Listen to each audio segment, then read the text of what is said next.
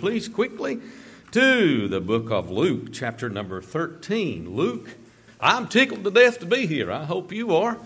Listen, you didn't wake up this morning under an iron curtain in China. You didn't wake up this morning with a destroyed house in Ukraine wondering what you were going to do. You didn't wake up in the Philippines this morning in a bread line wondering if you were going to have enough food for you and your family that day. You've got enough. You've got plenty, and we ought to praise God today for His blessings on us. Amen. Luke chapter 13. Thanks so much for being kind to my mom last week for Mother's Day. It was good to have her in the service. I did not. Y'all made her day by telling her she didn't look 90 years old. So thank you for doing that. But you know what? One of the things she said, my heart was thrilled as I sat there. And she said, kept seeing young people just filing through that door. She said, I thought I was at Dollywood. I said, praise God. That's good, isn't it? And then they all sit up here. They let me spit on them. Isn't that wonderful? I appreciate that. There is a sign-up sheet in the back for Vacation Bible School. Speaking of young people, we got scads of young people. We usually run around 300 or so for Bible school. We need help for Bible school. Sign up. Be a blessing. What a blessing to be a blessing to those children. And it's just, if you've never seen Bible school here, you need to experience that. Luke chapter 13. We've been studying the Bible. We've seen that God speaks, hearing the voice of God. We saw one Sunday, preached all Sunday, the Lord speaks through His Spirit, does He not? God speaks through His Scripture, but God speaks through the situation. Now, I'm going to caution us several times during this message that of reading too much into the situation. So get ready. I'm going to caution us, though God does speak in the situation, there is a grave warning that we not read too much into the situation. We should all have a desire. Every believer should have a desire to do the will of God. Amen. If you're saved, somewhere down in your very heart of hearts, you have a desire to do the will of God. And we ought to follow His directives for life. I don't know about you, but I don't want to make a mistake in my Christian life. I've found that making mistakes in life is detrimental, but I've found that making mistakes in my Christian life is absolutely a lot worse. So I want to be attuned to the voice of God. Wouldn't it be wonderful if we could hear God's voice in the burning bush like Moses did? Moses heard an audible voice. He saw a burning bush. Wouldn't that be nice if we could just hear this audible voice says, do this, don't do that, an audible command that we could not erase from our memory. But listen, you know how God speaks? God speaks in the Spirit, in the Scriptures, in the situation with a still small voice. And it is up to us, listen to me carefully, for us to hear the voice of God. It is up to us to live in the place of blessing where we can discern the voice of God. If you're not discerning the voice of God for your life, it is not God's fault. He is speaking everywhere you turn. He's speaking in the Scriptures. How precious the Word of God ought to be to all of us. That ought to be our most prized possession, that book right there. It ought to be our most prized. It ought to be full of marks. It ought to be full of highlights. It ought to be full of notes. It ought to be worn out. We ought to appreciate that because it is God's voice. God's Spirit also speaks to us. God, the Spirit of God, takes the Word of God, it takes the work of God and the walk of God and impresses into our hearts the will of God. And so God speaks to us also through the situation. He places us in situations that shapes our life. God will often put us in a situation to wake us up. He will. When we're laying on our back in a hospital room and there's nowhere to look but up, nowhere to trust but God, you better believe He's shaping our situation to trust Him. Sometimes God has to shake our lives to realize that we've gotten our lives out of priority. You and I, it's so easy to begin to live for the temporal, to do this and do that. And God shakes us sometimes so that we see the temporal is temporal and we're to see and live for eternity. Somebody say amen. Yes, sir. But there's a word of caution here. Do not ever interpret the situations of life without using the Word of God and the Spirit of God. Don't ever interpret what you're currently experiencing as the whole voice of God. If you just live every day reading your situation, you're living in error.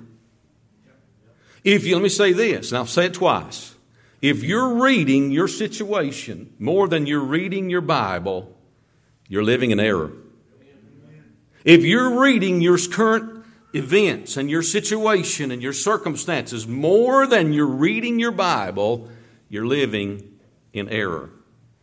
In Luke chapter 13, Jesus is saying something here about the Tower of Siloam. Let's read it together, beginning in verse number 1. There were present at that season, the Bible says, some that told him of the Galileans whose blood Pilate had mingled with their sacrifices. And Jesus answering said unto them, suppose ye that these Galileans were sinners above all the Galileans because they suffered such things? I tell you, nay, except you repent, ye shall all likewise perish. Or those 18 upon whom the tower in Siloam fell and slew them, think ye that they were sinners above all men that live in Jerusalem, dwelt in Jerusalem? I tell you, nay, but except you repent, ye shall all likewise perish. Let's pray just a minute. Father, take your precious word now and speak to our hearts through the sermon. We'll see that next week in Jesus' name. Amen. And so what Jesus is saying here, he's saying to the people, you saw this tower at Siloam fall and it killed 18 people. And you're interpreting that situation as to say, okay, if that happened, those people must be big sinners. Is that not what he said?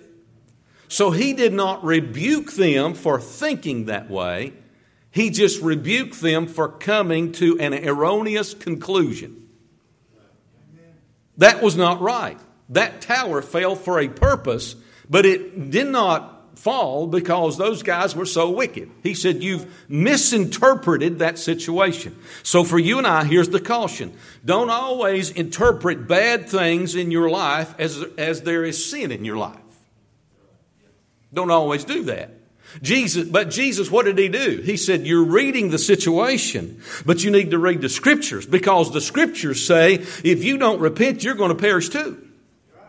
So never read the situation without reading the Scriptures. Jesus did not rebuke them for reading the situation. But listen to me carefully. I'm going to say something here.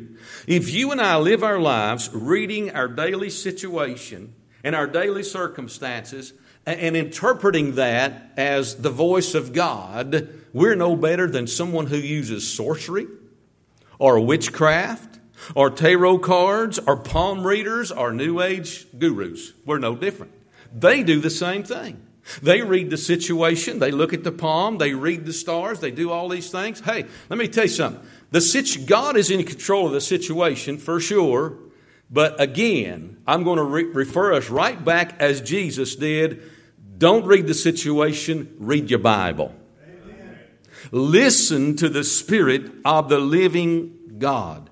God does speak through the situation, but it's wrong to interpret it without Scripture. Let me show you how God works in the situation.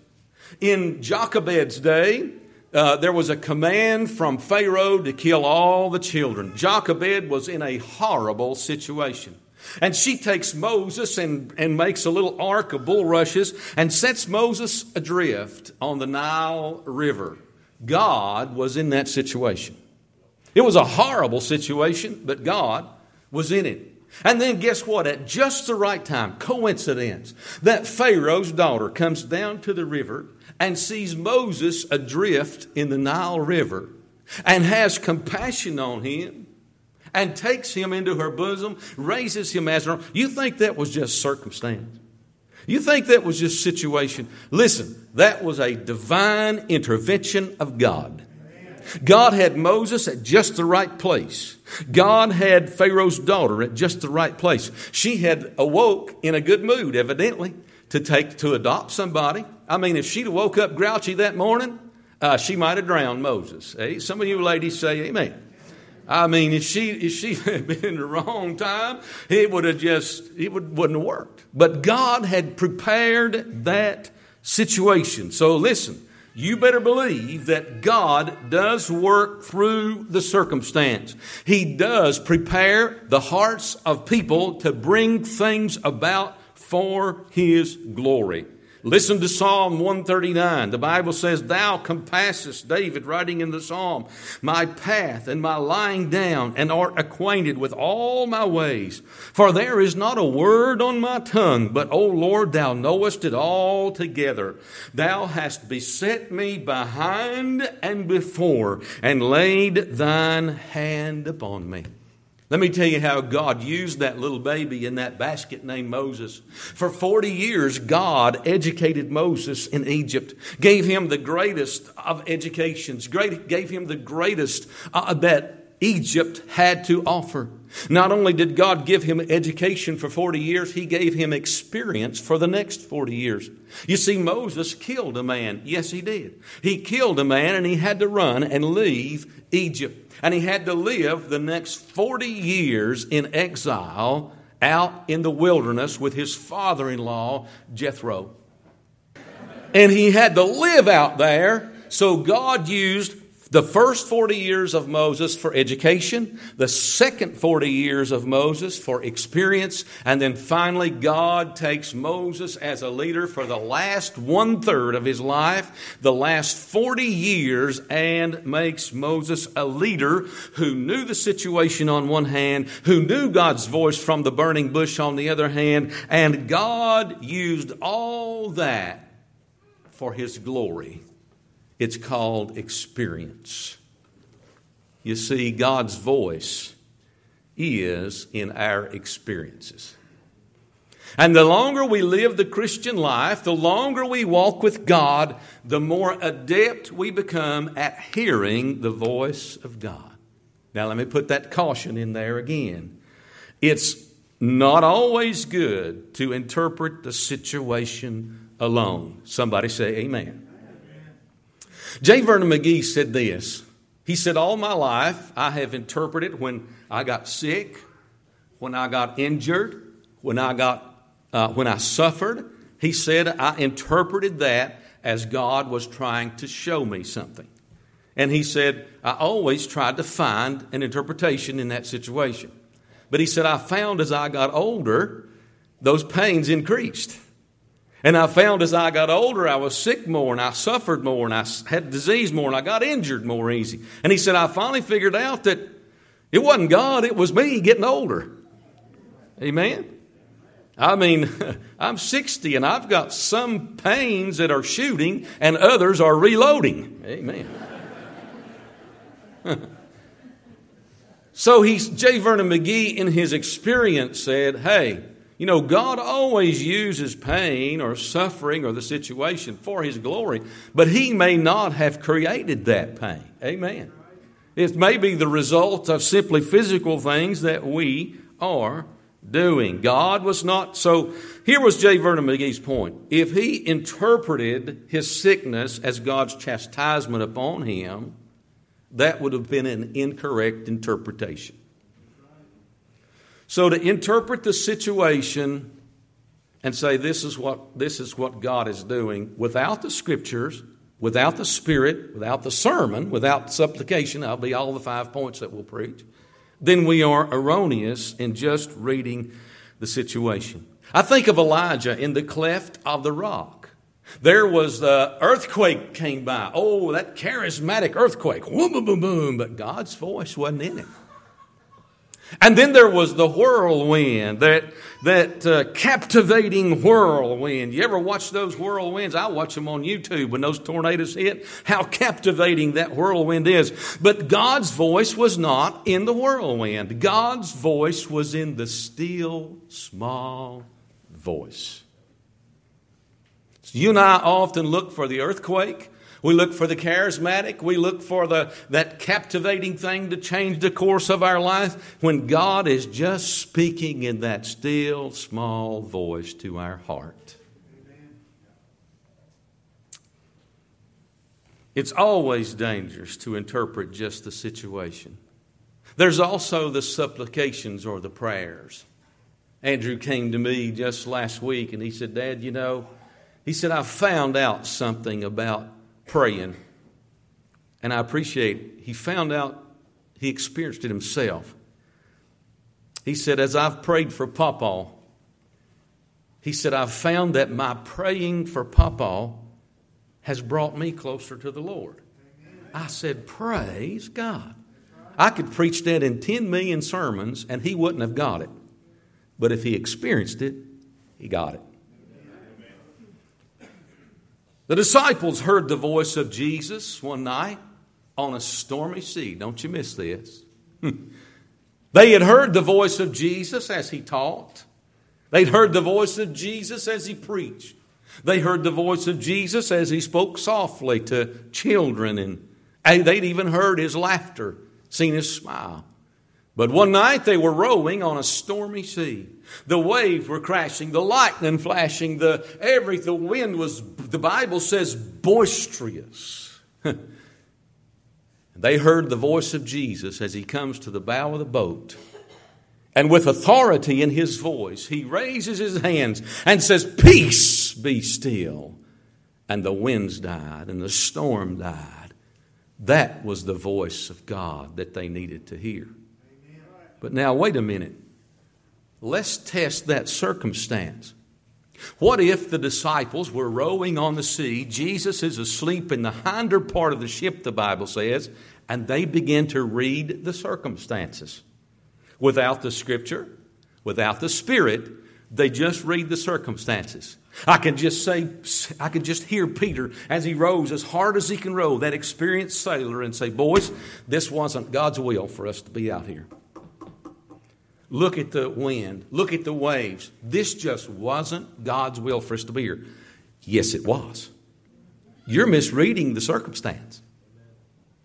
I can just hear Nathan back there as he says, you know what, Peter? I think you're right. It's not God's will for us to be on this stormy sea. We made a mistake in life. We need to turn around and go home. Second wrong assumption. Third wrong assumption is this. I can just see Thomas, the old doubter, saying, okay, maybe we should have been here and maybe we shouldn't turn. Maybe we just need to alter our course and go around this storm. That could have been a reading of the circumstance or the situation. And I can hear another disciple, Bartholomew, as he steps up and says, well, all this has just happened because God is mad at us. There is four wrong assumptions by reading the situation. Are you with me? The truth was, they needed to hold the ship as steady as they could in that storm and call for Jesus. That was the will of God. It was the will of God for them to be in the storm. It was the will of God for them to face their fears. It was the will of God for the waves to break over, the lightning to flash. It was the will of God for them to just hold the boat steady and say, send for Jesus. You know how many times I've had to do that in my life? And I get to that point in my life where I think I'm following God. I think I've heard the voice of God. I think that's the will of God for me. And things start going wrong. And you know what I do? I just hunker down, try to hold a steady helm on the ship and a steady hold on the ship and call for Jesus. I've never called on him that he didn't come through for me. Amen. Whether I should have been there or whether I should have not been there, he will come and aid us in our circumstance. You'll find God in the situation. So reading the circumstance and the situation should not be the primary voice of hearing the voice of God. I think of Acts chapter 1. The Holy Spirit, the whole situation in Acts chapter 1 was God giving the Holy Spirit to the disciples. And as the Holy Spirit comes on the disciples, Jesus says this, "Go out ye into all the world and preach the gospel to every creature." The Holy Spirit had come on them in that situation that it might empower them and encourage them to get out and witness about salvation and about the Lord Jesus Christ. God was not chastising them. He was not sending them a storm. He was sending them the fire of the Holy Spirit to encourage them in that situation. So throughout the Bible, we find God using the situations of our life to bring about His will. I think of 1 Samuel chapter number 1, when Hannah couldn't have a baby and she was going through all kinds of hardships, and she had her sister wife was chiding with her because she couldn't get pregnant, and she was trying her best to have this child, and that forced Hannah to pray and to pray and to pray and to pray until God finally gave her her request. Praise God. God brought that situation about in her life. Then I think about Ruth. Oh my goodness, we preached that last week. Ruth and Naomi had to hear the voice of God through personal loss. They lost their husbands. They lost their paycheck. They lost the stability. They lost so much when Mahlon and Chilion and Elimelech died. But yet God was speaking through them in that personal loss and moving them back to the promised land. Can I get a witness there? Amen. God was speaking through the situation in Acts chapter number 23. You see, these soldiers had been sent to arrest the Apostle Paul. And when they got there and arrested him, they placed him in custody. And you know what those same soldiers did? Those same soldiers protected Paul when others tried to kill him. The same people that were sent to arrest him wound up being his protectors. You better believe God was in that circumstance. Amen. The Lord is always, sometimes, let me say this, let me open your mind to this. Sometimes God is in your circumstance, and sometimes God creates your circumstance. When God is in your circumstance, it may be you're in a mess, and it wasn't created by God. You're in it. You've made some mistakes in life. You've stumbled in life. And you're in a mess. Let me tell you something. God's not going to abandon you. God can turn your stumbling blocks into stepping stones. He can. He can be in your situation. Everybody with me? Sometimes He creates your situation. He's sovereign. He can do that if He wants to.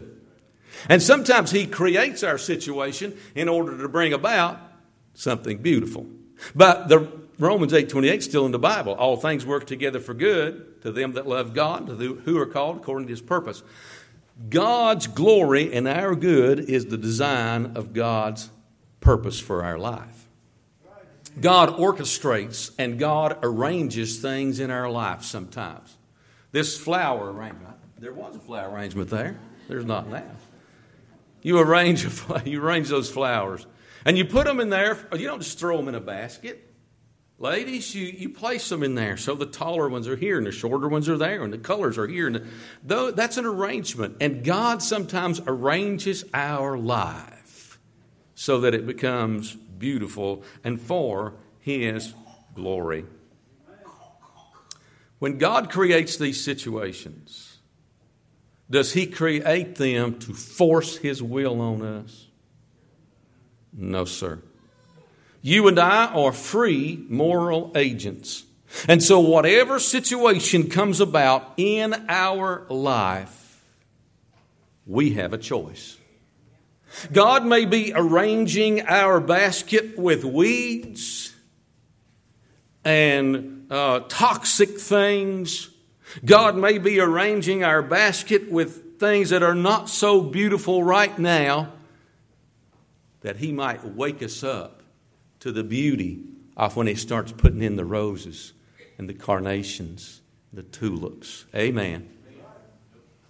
God arranges things, but He does not do them to force us to do His will. Peter says this, that the trial of your faith, being much more precious than that of gold, which perisheth, though it be tried with fire, might be found unto praise and honor and glory at the appearing of our Lord Jesus Christ. If your arrangement is filled with river weeds and briars and thistles today, give God glory. It won't always be like that. As a matter of fact, some of the most beautiful blossoms I've ever seen are on the end of a sticky rose. Some of the most beautiful blooms I've ever seen are on the end of blackberry briars. Amen. They're beautiful. So God creates these things for His glory. You say, preacher, I've failed. Listen, God can take the terrible and turn it into the tremendous. If we'll just get it, if we'll just surrender it to Him and admit it and mature, God can take all these things and move it, turn it around for His glory. I got to close the message. In Acts 16, Paul had been going on a missionary journey. I'm talking about hearing the voice of God in the situation. Paul had been sent on a missionary journey. He had been blessed to find, this missionary journey is going to be filled with victory after victory after victory after victory. It's kind of going to be the victory tour for the Apostle Paul. As he begins this missionary journey, he finds a young man named Timothy. What a blessing Timothy was. Timothy had a heart for God. Timothy had a heart for the people. Timothy had a heart for the ministry and the church and the things of God. And boy, he just joined right up with the Apostle Paul. And they began to minister together. And the situation looked promising as they traveled through Phrygia and Lystra. And they also went through Iconium and Galatia. There was victory after victory. Confidence was building. Churches were established. People were getting saved. What a great missionary journey this was. Wow, if you were to read the situation, you could say, wow, we're on a victory tour that will never end. Wrong. Don't read too much into the situation. They come to verse 6 and they say, okay, boy, we've gone through Phrygia and Galatia and all these other places, and look what God has done. Now we're going to go over into Asia. And this Bible says, the Spirit suffered them not. The Spirit of God said, don't want you going there. But now, wait a minute. Didn't Jesus just say in Acts chapter 1, go ye into all the world and preach the gospel to every creature? Don't we have Scripture to back that up, that we should go into Asia? Sure we do. Don't the circumstances point us that we should go into Asia? Sure we do. We have Scriptures. We have circumstance. But the Spirit said, sorry, don't go. You see what I'm saying? If you try to discern the voice of God with just one portion, with just Scripture or just Spirit or just situation, you have to look at the whole scope of what's going on in your life. So surely God would have done something in that missionary journey. After all, Jesus had commanded, but then the Bible says they essayed. So okay, the Holy Spirit said, no, don't go to Asia. Then the Bible says that they essayed to go over to Bithynia. But the Spirit, they were forbidden, the Bible says, of the Holy Spirit. Here was twice that the circumstance looked like they should go. The Scriptures looked like they should go. But the Spirit said, don't go. Getting deep, isn't it? Amen. Y'all are in deep thought or you're asleep on. I'm not sure. And then Paul's sitting there thinking about all this. And he has a vision. And there's a man in Macedonia motioning in this vision. Come and help us. We need help. Come and help us. And boy, Paul said, we assuredly knew. Got up the next morning. They prayed about it. Now they had the Scriptures leading them that way. They had the situation leading them that way. And they had the Spirit leading them that way. Boy, they go over into Philippi, over into Macedonia, to the city of Philippi, and God just continues that victory tour. Why? I don't know why. They were meant to be in Macedonia more than they were in Asia. God would eventually send the gospel to Asia. God would eventually send the gospel to Bithynia. But it was God's will for them to be in Macedonia. And here's what I want us to caution us this morning. Don't just read part of your situation or your circumstance, but hear God's whole voice, I guess I should say. Now I got to close. The Bible says you and I were created for the glory of God. We ought to live our lives desiring to hear His voice, to follow His direction, to be right in the center of His will. For the Bible says, the love of Christ constraineth us, because we thus judge that if one died for all, then we're all dead. And he that died for all, they that which live should not henceforth live unto themselves, but live for Him who died and rose again. I am not my own. I've been bought with a price. Therefore, I should glorify God in my spirit. God, help me to live for Him. The intent of our life is to glorify the Lord Jesus Christ. The content of my life should be to glorify the Lord Jesus Christ. As I close the message this morning, I've said many deep things. I want you to get a copy of this message. If you get a copy of any of my messages, probably this would be a great one to get. There's been a lot of experience and a lot of scripture, a lot of time put in this message. And I've said a lot of things that need to be considered and reconsidered, because, you see, here's where I want to end. Don't miss this. Sometimes God allows our environment to shape us, and sometimes God allows us to shape our environment. And you and I ought to be ready. Sometimes you can't do one thing about the circumstances and the situation that you're in. You can't do one thing about it. It was orchestrated for you. The flowers are all in the arrangement and placed there by God. But sometimes God leaves it up to you and says, here's a situation, and you can change it. And that's where I want you to go.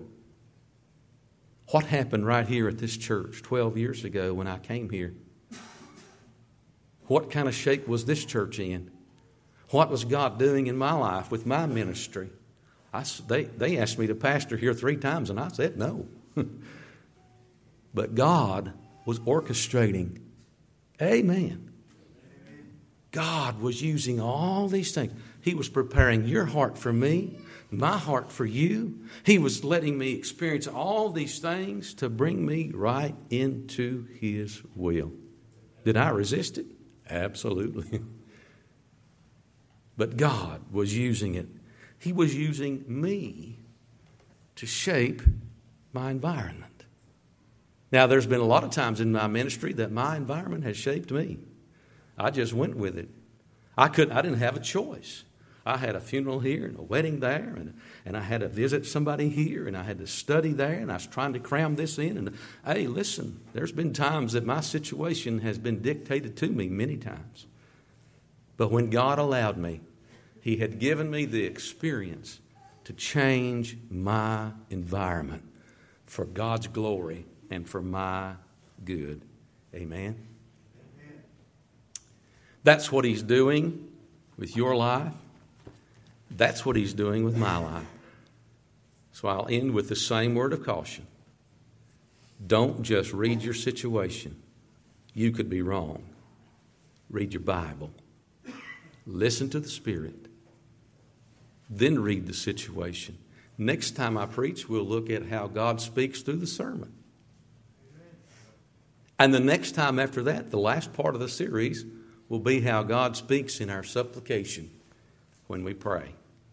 And I hope when this series is done, that you will have a scope, a whole scope, so the next time you face a life-changing decision, all these things will just jump right back in here. What's the Bible saying? What's the Spirit saying? What's the circumstance saying? What's my prayer life leading me to? And then maybe you can make the right decision in your walk with God.